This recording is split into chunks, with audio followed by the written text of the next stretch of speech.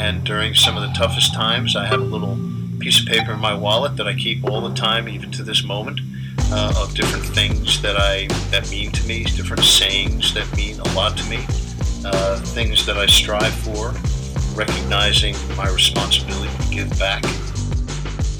Reoccurring mantra I got into in college where I would just say, I'm going to break the mold. 2 days after my second injury, my dad flew out to Indiana and we drove home. Went right up to my room, slept for a day, and then I woke up the next morning, I spray painted my wall, no quitting me. I remember, there is no quitting me, and I won't give up. The number one thing you gotta remember is you're transferring energy. And whatever energy you got is the energy the viewers are gonna have.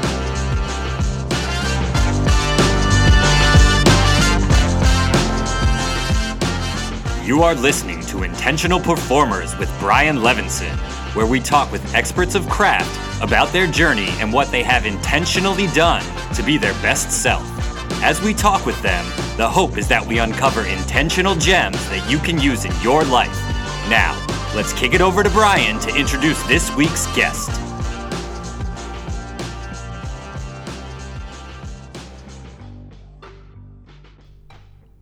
Hello, everyone. Welcome back to another episode of the Intentional Performers Podcast. I'm Brian Levinson.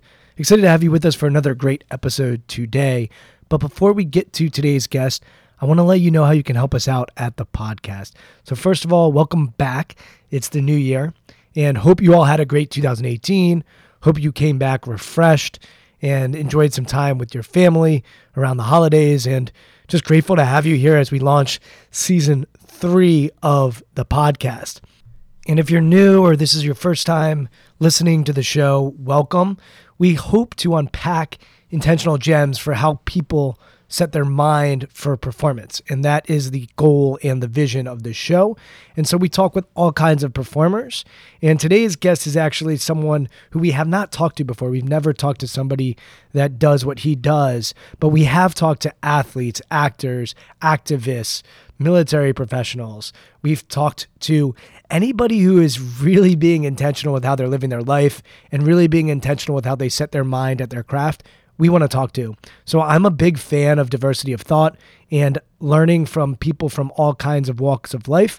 And so hopefully this podcast will provide diversity of thought, but also allow you to distill down how you want to set your mind to perform at your best. And if you like this episode or like any of our previous episodes, we'd appreciate if you go over to patreon.com/intentionalperformers. And over there, you can give as little as $2 a month and as much as $10 a month to the show. We appreciate everybody who gave in 2018, and hopefully you will feel inspired to do so in 2019. So welcome, and I'm so excited to share today's guest with you. I have never spoken to an astronaut up until today. So this is a really cool conversation with Chris Cassidy. And Chris was connected to me from Jeff Gum. And Jeff is a former guest on the podcast. Jeff was a Navy SEAL. And when I asked Jeff, hey, do you have anyone that you recommend that I chat with? He said, you got to talk with Chris. And so Chris was also a Navy SEAL before he became an astronaut. And before he was a Navy SEAL, he also went to the Naval Academy. And before that, he played a bunch of sports in high school, and including basketball. So we have plenty to talk about in this hour conversation. To be honest, it could have been about 2 hours, 3 hours. There was more that I would have loved to get to with Chris, but as you can imagine, he's a busy guy. And so I'm going to give you a little background on his awards and the honors that he has gotten, because you're going to learn real quick from Chris that he is not somebody who's very boastful. He talks in pretty simplistic terms, even though if you look at his resume and his career, it's anything but basic or simple. So Chris was an honor graduate of basic underwater demolition with the SEAL BUD/S Class 192, and he received a Bronze Star for his work leading a 9-day operation at the Zarwar Kili Cave complex on the Afghanistan-Pakistan border. He's been a guest speaker at the U.S. Naval Academy Combat Leadership Seminar. And you're going to hear from Chris that the Naval Academy experience for him was really a baseline and a foundation for his leadership once he became a SEAL team member and also as an astronaut. And he also in 2003 and 2004 was awarded a second Bronze Star for combat leadership service in Afghanistan. He was the recipient of the NASA Exceptional Achievement Medal. He has been the finisher in the Ironman World Championship Triathlon, which we don't get into in this conversation either. So he has done a lot in his 48 years being on this planet, and he seemingly wants to do more work on other planets, and we will talk about what it means to potentially get to Mars in his lifetime. And so Chris is somebody who is pretty clear on how he sees the world. He sees things very much as doing the right thing and leadership about doing the right thing and the value of preparation and the value of leading and serving other people. So Chris is a great human, and I enjoyed this conversation, and I know you will too. So without further ado, I'm so excited to share with you Chris Cassidy. Chris, thank you for joining me on the podcast. Excited to have you on. And where I'd love to start is get a sense of what your childhood was like. What was life like for you as a kid? Just unpack that for me a little bit. Yeah, totally normal childhood. I was into sports. Grew up in New England, in Maine actually. Maine doesn't have any professional sports teams, so all the Boston, New England teams, the Patriots, the Celtics, the Red Sox, the Bruins, in whatever season it was my favorite sport. Played hockey, played football, played basketball, played baseball. And so my life sort of centered around that, and the friends, my core group of friends were folks that were kids that were doing that same stuff. And I grew up just in a small town on the coast, southern coast of Maine. My dad owned a restaurant that kind of struggled a little bit, and he shifted careers after that kind of didn't work out so well. And just a normal childhood. I had one younger brother, and the two of us, whenever we went on a trip, we always had some kind of ball with us, a football usually or whatever, and we'd make our fun wherever we were. So that kind of was childhood. Into high school, again, academics and sports and friends were just kind of the base of my stuff. I never thought about the military. I never thought about NASA. That was just not even on my radar screen as I was going through early part of high school, and then kind of later in high school when you realize, hey, you got to do something after you graduate high school, and what is that something? That's when I kind of looked into the path to the Naval Academy a little bit. What were you thinking about in high school? Just playing, having fun, or was there a dream job as a kid? Any of that sort of stuff? I think if I really am honest with you, I don't think I had any huge dreams.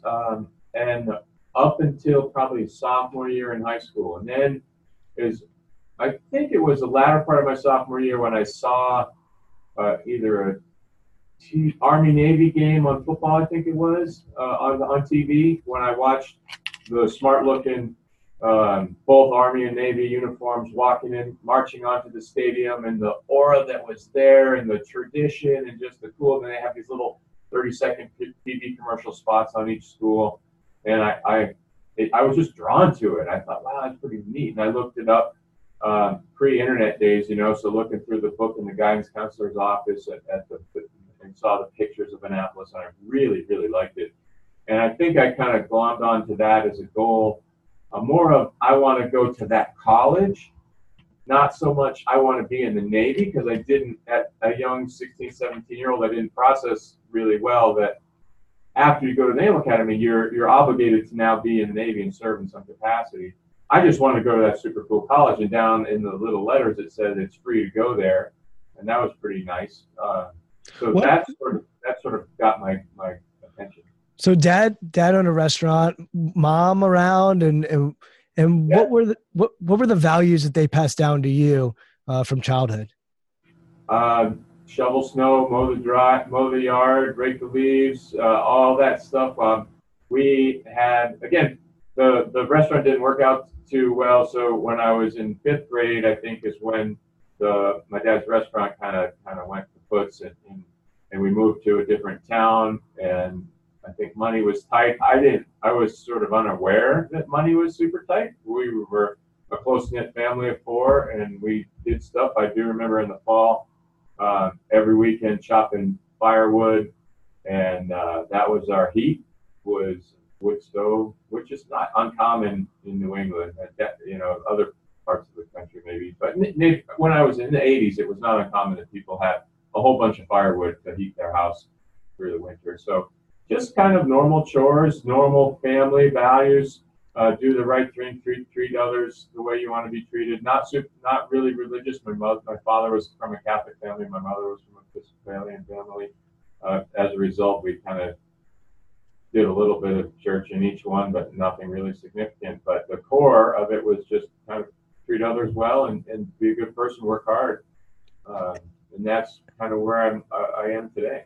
And when you go and say to mom and dad, hey, I want to go to the Naval Academy for college, what was their reaction? Oh, I think they were excited and happy because it's it's a prestigious school, and they were proud that if I got in, they were proud of me, and also the burden of not having to figure out how to pay for their son to go to school, I think was nice for them. My younger brother, he went to a private high school. He was super smart. And his freshman year, he moved away from our house and lived at this school called Phillips Exeter Academy in New Hampshire. And so they were having to figure out how to pay that. And he got some scholarships and things, but I knew that money would be tight. So they were pretty happy that I was motivated to go to Annapolis. Are you more like mom, more like dad, and how so? I think that's a good question. Yeah, probably more. I'm more like my dad in the way I process things and think about stuff. Maybe more like I don't know, Mom, are you listening?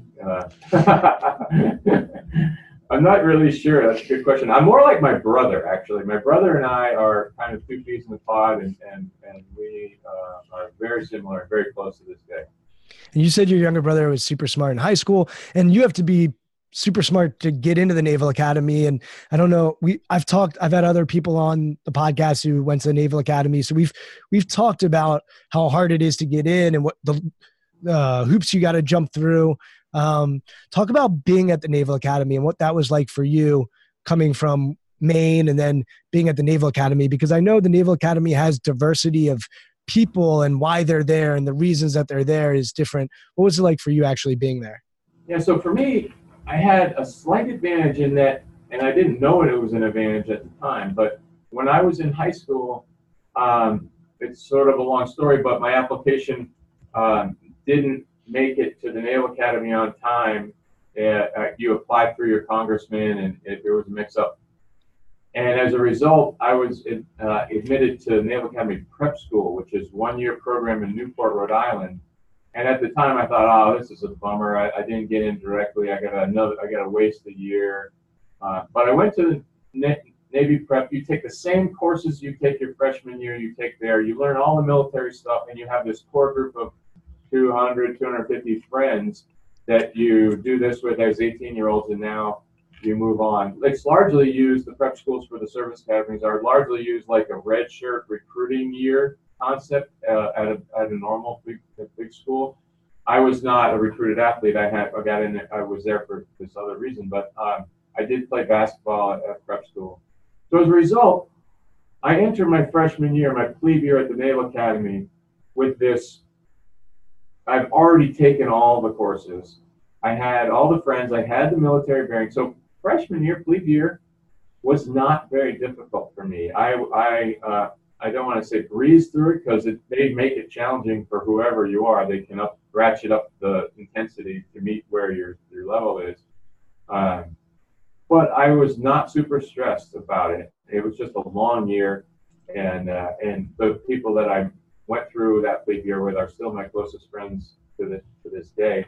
But as a result, I was really successful freshman year, and that sort of set me up for positions of leadership and other things that that I was able to take advantage of as the other 3 years. What did you learn? What did you learn at the academy? What was the biggest takeaway? I think time management was one of the largest things. Something that is also very useful here in my role at NASA, that probably the seeds of it were planted at the Naval Academy, is flowing between leadership and followership. You know, it's one thing if a person's a natural leader and they always want to be the leader, but every one of us is going to be a follower at some point. And you have to know, or successful people, in my opinion, know when to kind of throttle back their natural leadership tendencies and let the other people grow, let the other people be leaders. And you can come across as kind of overbearing and a jerk if you're always having to insert yourself as the leader of the pack. So at the Naval Academy, you kind of flow through this peer leader, subordinate to the upper class, leader to the people beneath you in your squad or your company. And so that was where I learned to have this flowing leadership style. It's interesting. I had on someone else who works in the nonprofit sector now, who went through the Naval Academy and went into the special forces. And he talked about leadership being, bi-directional, and that great leaders also will open themselves up to be led. And that oftentimes we think of leadership just as I'm the one doing the leading and I don't need to ask for help and I'm going to do it myself. But his thought, and I wonder, listening to you talk, if there's an element of this in the Naval Academy that you learn, is a great leader also knows when to be led and the value of that and how that can serve a team. Absolutely. And part of that also is mentoring future leaders. And that's the Naval Academy is a laboratory for leadership, basically. It's a university and you take academic stuff and you graduate with your academic degree. And wrapped all around that is the leadership curriculum and the crucible of leadership that all service academies are. And in that capacity, as we mature in our third and fourth years, we're training the younger folks to be leaders, and we are the mentors for them. And so that mentorship aspect of leadership is when you allow them to bloom into it. As a senior, you allow the junior to kind of step up and take more role. And just like here at NASA on a space crew, I've been an astronaut now for 14 years, and my first mission, I was all learning everything. My second mission, I kind of flowed in and out of leadership depending on where I was. In this next mission that I'll launch next year, I'll be more in the mentoring, more senior capacity, and it's my job, I think of it as, to the first-time flyers on my crew, to bring them along and make them the future chief astronauts of our office. I'm curious, what do you know now that you didn't know back then? If you could go back to a 22-year-old version of yourself, what do you know now about leadership that you didn't know back then? Yeah. Good question. I think that I know now that there's value to learn in observing and working for poor leaders. Back then, I think I was just frustrated, like, oh, that guy's a jerk. I don't even want to pay attention to that person.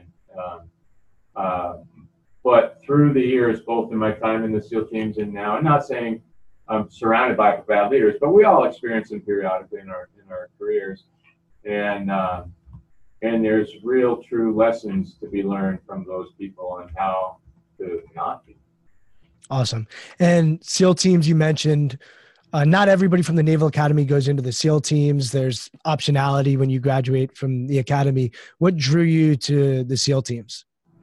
Another good question, because when I was at the Navy prep school, I had no idea that this community of SEALs existed. There was maybe one or two books on Vietnam era SEALs that were kind of obscure and not really well known in bookstores.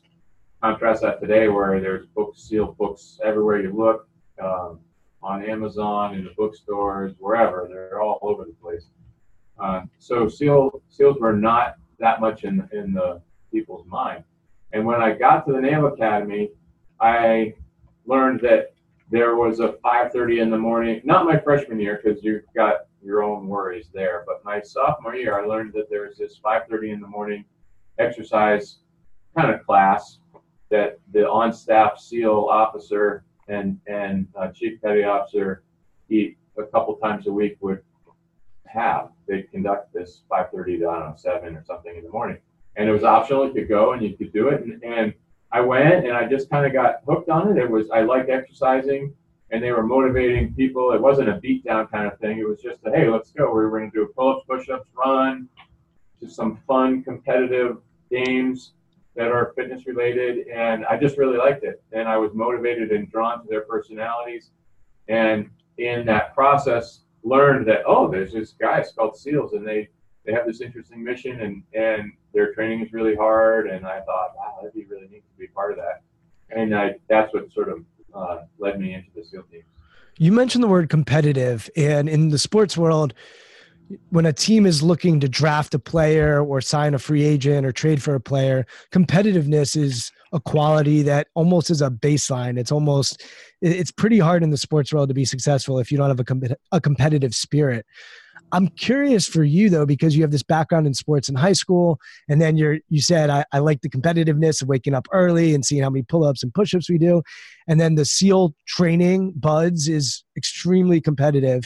And I'm curious how that all plays against being an astronaut and what it's like to be an astronaut. Do you think about being an astronaut in the same competitive lens, or do you think about it differently?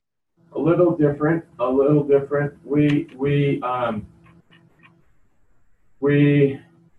I think competition pushes people. And if you just get on a treadmill, a spin bike all by yourself, and you go and you rotate the pedals, you're not really going to push yourself. But if there's an instructor yelling at you, or if you're taking one of these new online programs where you see the board on the right-hand side of all the others, and you go, I can get that person. That natural competition kind of brings out the best of you. So I think that's healthy. But what we don't want on our space crews is people thinking that they need to one-up each other, because there's no place for that in a small, tight-knit cockpit of 4 or 7 on the shuttle. You all need to be encouraging each other, and the competition needs to be more nurturing and teamwork-oriented. So there's been a few astronauts, not so much now, I think more in the shuttle era, where competition amongst I can have better landing performance numbers or whatever than some other guy maybe drew out a little bit of a negative side of the competition, but I don't see that any recently. I don't know if I'm answering your question, but yeah, you are. And there's 2 elements that I would pull on. One, you hit the nail on the head. There's actually research that backs up if you're cycling and there's somebody in front of you that is faster, that we go faster. So there is a innate element to human beings of competition and the ability to motivate through competition. And then the second part, which is really interesting, is what is competition? And the origins of the word compete come from, I think it's Greek, and it means to strive with. And so I think somewhere along the way, we decided that competition was just 1 versus 1 or a team versus a team. But if you think about whenever we have our best performances, it usually involves competition. It usually involves that other person or that other team. They bring out the best in us. And actually the flow state, which is the optimal state for human performance, requires somebody to challenge you or to be challenged in some capacity. So that's at least how I think about competition. But I would love to go into SEAL training with you and BUD/S. And so difficult, challenging, hard. What was that training like for you? Yeah, it's all of the above. And people often have this stereotypical view of if you've never met a SEAL guy before, and I say guy because it's all guys, but I believe too that, as a side note, I believe there will be women in the SEAL teams very, very soon. But you have this stereotypical view of what they look like, and you show up on day 1 of your SEAL class, and you got all kind of different body shapes and sizes, from the big, huge former college linemen to a skinny guy that's a cross-country runner, foreign nationals, all different ethnicities, and it's really interesting. And if you try to predict who's going to be there standing on graduation day, you're going to be wrong, and you just have no idea. And that's because the true nature of the success is in the head. It's mental, and it's a large degree physical, but everybody's got the capacity to do the physical stuff. They don't expect you to do on day one what they expect you to do physically on graduation day. They ramp you up fast. The slope of that ramp up is pretty steep, but nonetheless, it's a ramp up, and your body gets there when we need to get there. So for me personally, I was naturally a decent runner, and you spend a lot of time running, and if you are a slow runner, they always have this thing called the Goon Squad. Maybe you've heard of it. If the time to complete a 4-mile run is whatever the time is, everybody that finishes before that gets to sit off to the side, get a drink of water, stretch out for those handful of minutes until the rest of the class comes through the finish line. Everybody after that time, say it's, I don't even know, I can't remember, 40 minutes or something, and because you're running in the sand with boots on, they just make a turn and go right into the water and sit in the waves and enjoy this nice chilly Southern California water and waves until the instructors decide that they're done. And so I never had to do that. I always had the benefit of kind of finishing towards the top of the run, and I was an officer in a SEAL. Bud's class is mixed of officer and enlisted. You're all in one class, so they're natural breakouts of these little boat crews. For instance, my class we started with 120 people, and they're 8-man boat crews. So I can't do the math, but 8 into 120, that number of different boat crews, and each one has the leader of the boat crew. But for me personally, Hell Week for everybody is the week 5 of a 6-month program. I entered into week 5. I was kind of the second or third senior person in the class. And on Tuesday night or Wednesday morning of Hell Week goes Sunday to Friday. So about midway through the week, the class leader got medically hurt and taken out of the class. And so pitch dark, I think like 3 a.m. Tuesday night into Wednesday morning, the lead instructor goes, "Cassidy, get over here." And I run over there and kind of feeling sorry for myself. It's cold, it's dark, and we haven't even got 50% of the way through the week yet. And he says, "You're now the class leader. Get your shit together and get your class in the next evolution. The next muster's in 5 minutes, and you need boats and paddles and life jackets." Here's me like, oh, okay. So that was the hardest part for me, was this instantly thrown into the leader of the group in the middle of Hell Week, which is the most difficult week in the whole entire program. And that was a huge learning curve for me, that in terms of the biggest thing I learned was delegation. There's no way you can do it all yourself, and you got to delegate, you got to trust your people, you got to divide up the task, and together as a group, you conquer Hell Week. And then the rest of the time was just a grind to get through all the other evolutions. I could keep going on, but why don't you ask me questions that you want to go through? Yeah, I'm just curious, what did it feel like in that moment where you now have the weight of leading this team on you? If you could go into the body rather than the mind and actually express, what does that feel like to go through that in that moment? I had two feelings. Like the class leader was my good friend and Naval Academy classmate, and he was hurt. So I instantly thought, oh man, is he okay? Is he? And they told me that it was just a problem that will heal up, and he'll stay in training, and he graduated in a subsequent class.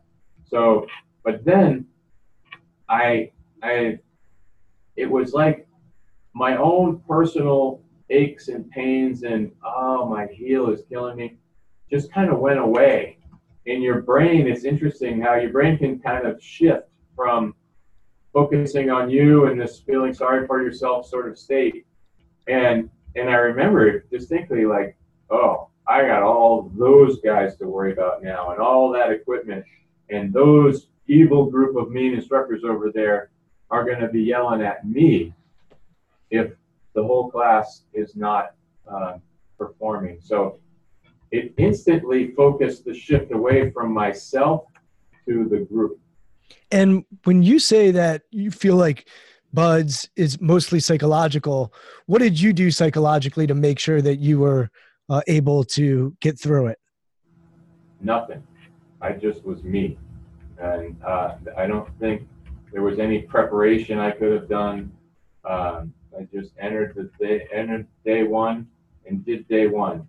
And the best advice I got going into Hell Week specifically, but it applied to the whole course, was just go meal to meal.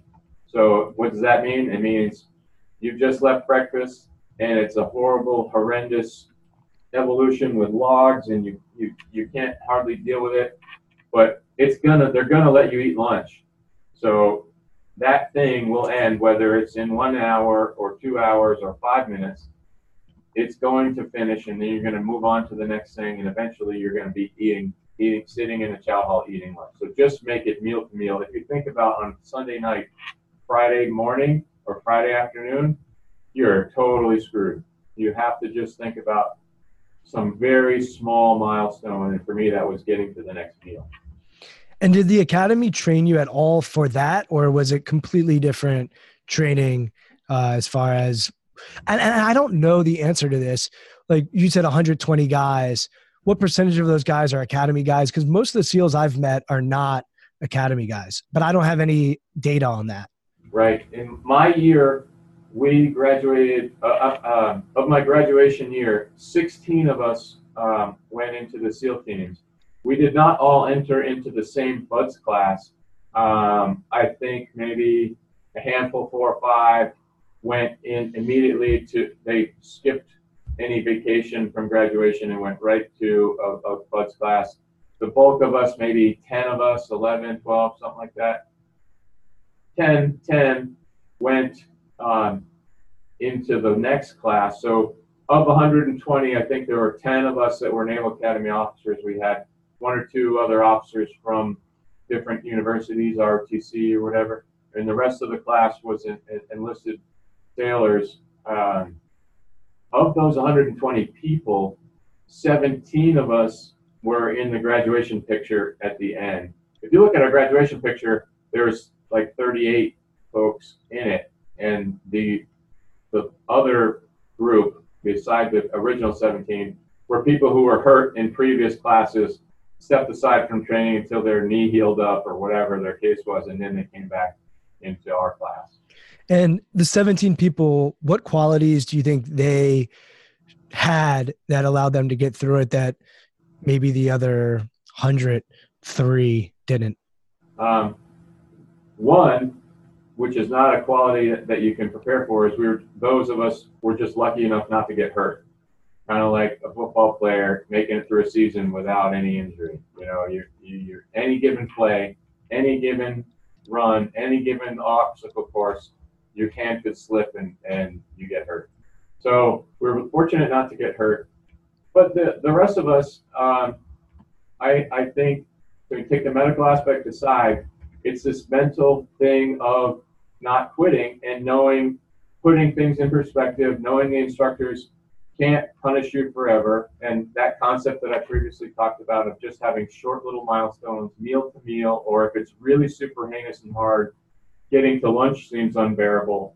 Just like one more push-up. I can always do one more push-up. That's, how hard is one push-up? So that concept of tiny little milestones and kind of moving the distance to that milestone on a yo-yo as the difficulty changed. And then what was it like for you actually going over and serving and being in enemy lines and behind enemy lines and that experience? So that was interesting too, because I spent my first 4 years in the SEAL teams driving underwater vehicles, which I loved. They're called SEAL delivery vehicles, SDVs. Fantastic mission and super, super cool. And then I went to graduate school for 2 years. And then I moved to SEAL Team 3 out in San Diego. So it's been a while, that 2 years of academia, and it's been a little while since I've been an operational SEAL. So there was about a year and a half of training before we were deployed to go to Afghanistan. Coincidentally, we were normally, our platoon at SEAL Team 3 was scheduled to deploy around Thanksgiving of 2001, and then September 11th happened, and we were the next ready to go group of guys.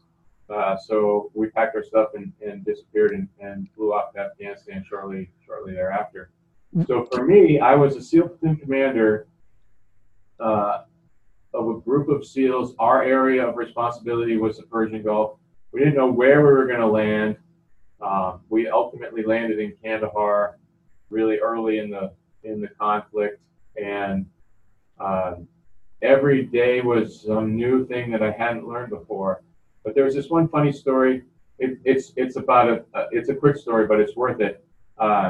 We were tasked with this mission.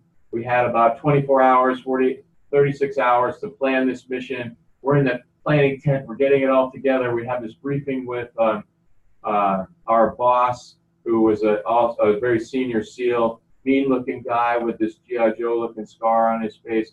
And I give the briefing, and he's notorious for just chewing up the briefers and spitting them out. And I had all the answers. We were really prepared, felt really confident, and he had just a few easy questions for me. And then he goes, "Okay, go do the mission." Now I look at my watch. It was like a half hour until I got to be on the helicopter. I realized I hadn't really drank water. I hadn't gone to the bathroom in the last 5 or 6 hours. So I need to do that basic stuff in the next 30 minutes before I get on the helicopter.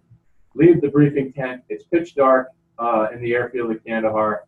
The bathroom at the time was like this 3 sheets of plywood with the open face looking out at the runway, and a trench dug in the ground with 4x4 posts, like wooden posts that you see a deck built out of, and 3 tires suspended over those 4x4 posts. So I come around the corner and go, my little headlight illuminates, and it lights up the 3 spots. And who's sitting on the middle tire was the guy I just briefed, this mean old cranky pants guy. And he's sitting on the middle tire doing the same thing that I'm about to do. And I'm thinking, oh man, 26 minutes till I got to be on the helicopter. I have no option here, but hey, sir, can I join you? Yeah, Matt Cassidy, come on in. So drop my trousers. Our knees are kind of awkwardly touching each other, and there's like a mostly used roll of toilet paper on the floor between our feet, and it's all dusty and dirty. And I thought, well, this is really weird. And neither one of us were being very productive at the task at hand. And all of a sudden, he looks at me and says, "Hey, you know what I expect of you?" And I was kind of like, not really sure where he's going with this. "I expect you to make good decisions, do the right thing, and bring the guys home." And that was like a lightning rod for me. Like I realized that all of my training and preparation, underwater vehicles, grad school, the training with the platoon before that, all that had enabled me to be in that position to do that, to be entrusted with the responsibility. The only reason I was getting a paycheck from the United States government that day was to be a leader and to make the right decisions and do the right thing. And that was really, really eye-opening for me. So, Chris, I'd love to share a framework that I use that has been really helpful for me, which is your mindset in preparation should actually be different than your mindset in performance. And what I mean by that is humble in preparation, but then confident in performance. For athletes, even arrogant in performance. Really do a lot of analysis in preparation, but then use your instincts in performance. Be perfectionist in preparation, but then be adaptable in performance. So I've realized that there is this framework, and I could keep going, but there are these binaries that exist. And what we need in preparation is often different than what we need in the moment. And you even talked about meal to meal, meal to meal, meal to meal. That's very present in thinking. And present thinking is huge in performance, but a lot of times people will visualize in preparation, and that can be massively useful. So I'd love for you to unpack that either as a SEAL or as an astronaut, and how you think about preparation, how you think about performance. Well, you said the mental image part, and that is exactly the technique that I use. In the SEAL teams, I would, and as a group, we would do this. We called it sand table. You build like a mini mock-up of your area, and you verbalize where you're going to be. Helicopter lands here, stick one comes off, I go here, and in your mind, you're picturing, okay, I should round this corner. I'm going to see the house in front of me, or whatever the case is. When we're doing a spacewalk, before every spacewalk, we analyze the procedures and we rehearse it in the pool, hopefully, if we have time. And then the days before it, we'll sit inside the space station, and I'll just sit there all by myself in my crew quarters, close my eyes, and picture the handrails that I'm going to grab. Okay, now I'm going to approach the piece of equipment. There should be bolts here and electrical cables here. Watch out, because in training, I always grab the wrong one, or three things look the same. Make sure it's the right one. You know, all of those little details, go over and over and over and mentally picture it. And the very first time I ever remember doing that, I was a little kid playing first base in Little League.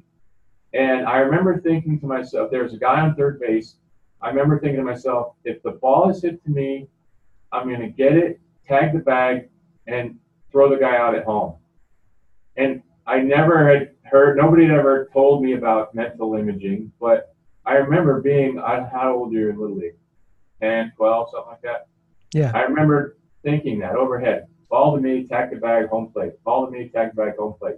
Sure enough, the ball came to me without even thinking of it. I hit the bag, threw the guy out at home plate, double play, and the coach was all happy. And I thought, oh, I just did what I practiced in my head like 5 times before the ball came. So I totally agree with you, that mental preparation. Yeah, people don't realize what you're talking about is visualization. You're also talking about self-talk, the dialogue that you have with yourself. And then I'm curious, do you use any breathing techniques, any meditative techniques? And did you use it in the teams, or have you used it as an astronaut? Any breathing skills?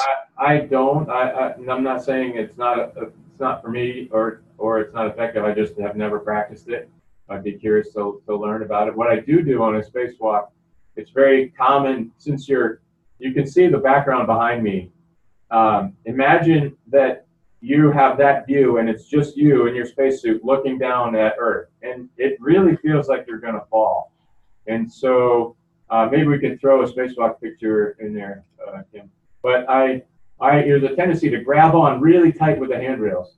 And so what I do is wiggle my toes, and wiggling your toes just has this natural thing of relaxing every muscle in your body, because you can't wiggle your toes if you're all stiff. So every probably half hour or so, I tell myself, wiggle your toes, just relax. And when you're relaxed, you're using less oxygen, you're using less energy, and that's all important resources for us on a spacewalk. How do you set your mind for space? What are you trying? How are you trying to show up when you're getting up there? What do you want to be from a mindset standpoint? Well, there's different phases of flight, we call them. So it's a different mindset when you're walking out of the van to the launch pad and you look up and you see your rocket, to sitting in the rocket and the moment they light the engines. That 8.5, 9-minute ride to space is a whole different mindset. And then when we go to the space station, we live there for 6 months. You can't keep up launch day intensity for 6 months. You just can't do it. It's a sprinter versus marathon kind of analogy. You have to kind of settle into a rhythm and execute your days. But on launch day, it is all business, and you're focused, laser focused attention on your particular tasks and the data you're supposed to watch for that 10-minute ride.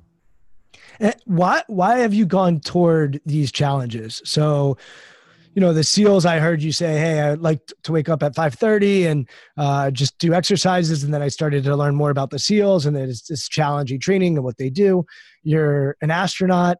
These are not, I understand that your upbringing, you described it as just do the right thing and to be a person of values. But what's driving you? Why do you do what you do? It's funny you're asking me this. I had a really good friend from the Naval Academy Prep School. We were 18-year-old guys together, went to the Naval Academy together. We haven't really seen each other much in the last 25 years, but he was at my house for dinner 2 nights ago. And after dinner, we're just sitting around talking. He asked me this exact same question. What drives you? What motivates you? Why are you one of 3 people that have ever been in the SEAL teams and gone to NASA? And I don't really have like an aha answer for you. It's just when I was a young guy, as I described, a young guy at the Naval Academy, and I saw these motivating people that I thought would be cool to be like. That's how I got in the SEAL teams. Once I was in the SEAL teams, I learned about my predecessor, Bill Shepard, who was about to launch on the space to be the first commander of the space station. And I thought, wow, that'd be super cool. If I could do that, that would be awesome. I don't have to do it because I like my job, what I'm currently doing. And so I learned about how do you apply to be an astronaut, what's the process. And now I've been here for 14 years and maybe I'm getting a little bit of that itch, like, okay, what am I going to do next? Am I going to just get a Sprinter van and drive around the country and live van life? I don't know, but I've always wanted to be a referee, a basketball referee. I think that would be fun to be an NCAA basketball ref. I don't know what motivates me. I'm dancing around your question because I have no really answer. A basketball referee, what's appealing about that for you? I love the sport, and it's a fun way to stay engaged with the sport. I always I refereed in high school. When I was in high school, I refereed on in college too. I refereed like recreation leagues and whatnot. I just really enjoyed it. I liked the quick decision. Is that a foul or not? Did the guy have his feet planted as an offensive foul? That kind of thing. It just was fun for me. You screw it up and you get yelled at and whatnot, but I just enjoyed it. And maybe it's a competition aspect with yourself. Get the right call or not.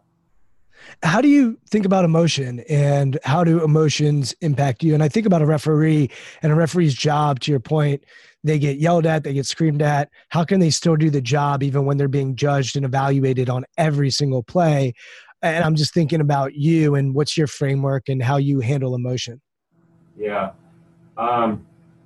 People sometimes say the better astronauts are the ones with short-term memory. In other words, if you just made a mistake, there's nothing more important than what you're doing right now. In other words, that thing behind you is behind you. You gotta just forget about it and move forward. That applies to everything, right? So this certainly applies to being a referee. If you feel like, oh God, I think I screwed that up. What the coach is yelling at me for, maybe I kind of agree with him. You gotta just forget it and move on because it's past. You can't undo it. And I think that's a little bit my personality. You have a set of data, and this is more on the astronaut side of things. You got information, you got data, you got circumstances in front of you right now. You process that information, you make a decision, and you go forward and you execute the plan. Whether it was a perfect answer or not, doesn't matter. Just move forward. Now the landscape changes, the data changes, the position of the spacecraft changes, and you reevaluate and you just keep this iterating on this process. Much like I think how nowadays, and if you watch a football game, they always talk about halftime adjustments and whatnot. And it's the same kind of thing. You're tweaking the knobs as the game unfolds and making adjustments. Do you consider yourself to be a risk taker or a rule follower? Probably more rule following by nature, but I'm not averse to risk at all. In fact, it bugs me a little bit. Like, we at NASA, our goal is to get to Mars, but we tend to engineer to very, very deep levels, which is our skill and it's what makes NASA great. But it also can hold us back from achieving a dream of Mars earlier. And so sometimes I think that organizations can suffer from paralysis by analysis and not actually do anything. And that kind of bugs me. So I'm more tending towards taking risk educated, like thoughtful risk mitigated by things you can control, but just do it. I'm more of a just do it kind of person. But at the same token, I'm not going to break any rules that the organization has set out or that we call them flight rules. And you mentioned Mars, and that was something I was curious about. And obviously SpaceX, and there's a lot of publicity on what they're doing. And I just watched the National Geographic special on what they're doing and how they're trying to do it. My dad sent me the video of what they're up to. And so I asked my dad, I said, "Hey Dad, I'm interviewing an astronaut. What do you want me to ask him?" And he said, "When?" And I go, "Oh, I'm interviewing him in like 30 minutes. And he goes, no. When are we going to get to Mars?" Yeah, because I think he wants to go. So what are your thoughts on Mars? And I would love to just learn from you as far as what that timeline looks like and how you're thinking about it. So we're building a giant rocket called SLS. It's not a fancy name or anything, but the capsule that sits on top of it is called the Orion capsule, much like the Apollo capsule sat on top of the Saturn V that went to the moon. There's Orion on a test flight right behind me. That system will do lunar orbit. Moon orbits around the moon in early 2020s.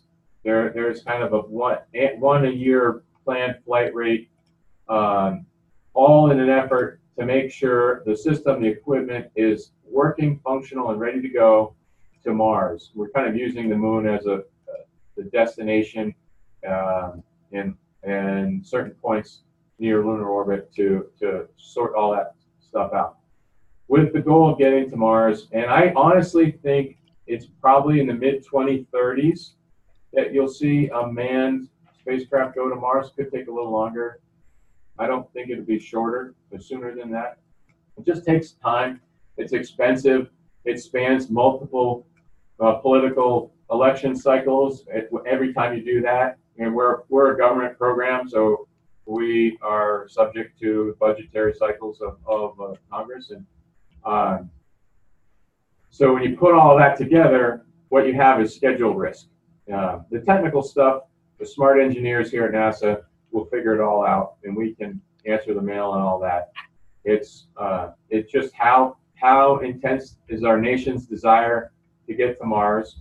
And in the nature of competition, I think that China will be one of the igniters of our nation's motivation to accelerate, to do work faster towards Mars. China has a really aggressive, robust space program, and they'll be on the moon, I'm sure, not too long from now. And American people want to make sure that they care about us being a leader in technology and in space, and we should lead the effort to get to Mars. Now, that being said, I don't think it's going to be a U.S. only mission when we go to Mars. This capsule in Orion has 4 seats. You'll see one American, maybe 2. You'll see a European, Canadian, Japanese, Russian mix of other crews, and that will be an interesting process how that all gets sorted out. But nonetheless, it'll be an international cooperation effort to get to Mars, and I'm really, really excited about it. Whether your dad can join us, it depends how big of a check he wants to write. We'll talk about that off air. But you got the most animated during this conversation from my observation when you talked about that risk taking and let's just go do it. Like there was an element that came alive in you. And so I'm wondering how important it is for you in your lifetime that opportunity presents itself to get to Mars. Oh, where I could be the one going? Yeah. I would absolutely love to go. I mean, I would strap onto the rocket today and, hey, no, but we got a lunchtime meeting. No, I don't care about that. I'm going Mars. But realistically, will I still be an NASA astronaut 15 years from now? I doubt it. There's no rules on when astronauts have to retire. We just have to be able to pass the annual flight physical. I'm 48 right now, 12 years, I'll be 60. we've had astronauts fly at 60 years old, but quite truthfully, your prime astronauting years are kind of 38 to 50, 38 to 48 kind of time frame. So it'll be time for me to move on and be more of a management type person by the time we're putting people on Mars. And would I love to go? Like I said, yes. Will I be happy to see some of my younger colleagues go? Absolutely. I'll just be motivated that we as a nation are part of it. And I mentioned earlier, I've got 2 small kids when we were talking before we started recording. And so I would love to just get your thoughts on how you, let's just say tomorrow you could go to Mars, but there is a high percentage chance that you don't make it back. So I'm curious how you think about your job in relation to family and others, and how you make sense of all that. Yeah, that's a good question. I just recently watched the movie First Man, which is about Neil Armstrong's more personal life, but at the end it culminated with the lunar shot. And you get a sense for that they as a family had to deal with those real emotions of, hey, Neil is at the dinner table with his family. He's leaving tomorrow to go to work, but it's not just the normal work. That work is to the moon, and we're not really sure if he's going to come home. That's something that we talk about internal to our office. How do we deal with family emotions and communicating that, I think. But my personal thoughts are individuals and families can take more stress, can take more risk when you feel like there's real significant value to it. In other words, going to Mars will be an accomplishment of all mankind. It's huge. It's a huge accomplishment.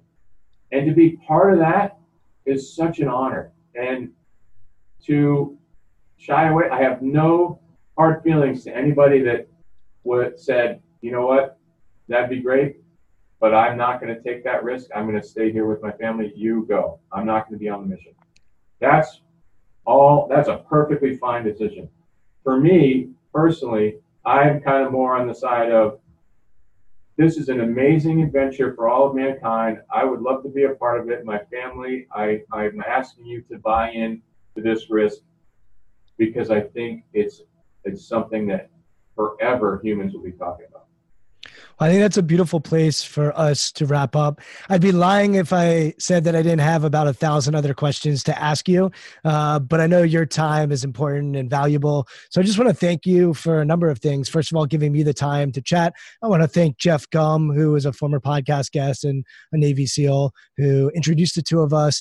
And I want to thank you, obviously, for your service to our country. And then for the work that you're doing now that is fearless and is potentially a game changer, and it's exciting. And so thank you for giving your time and your energy and your effort.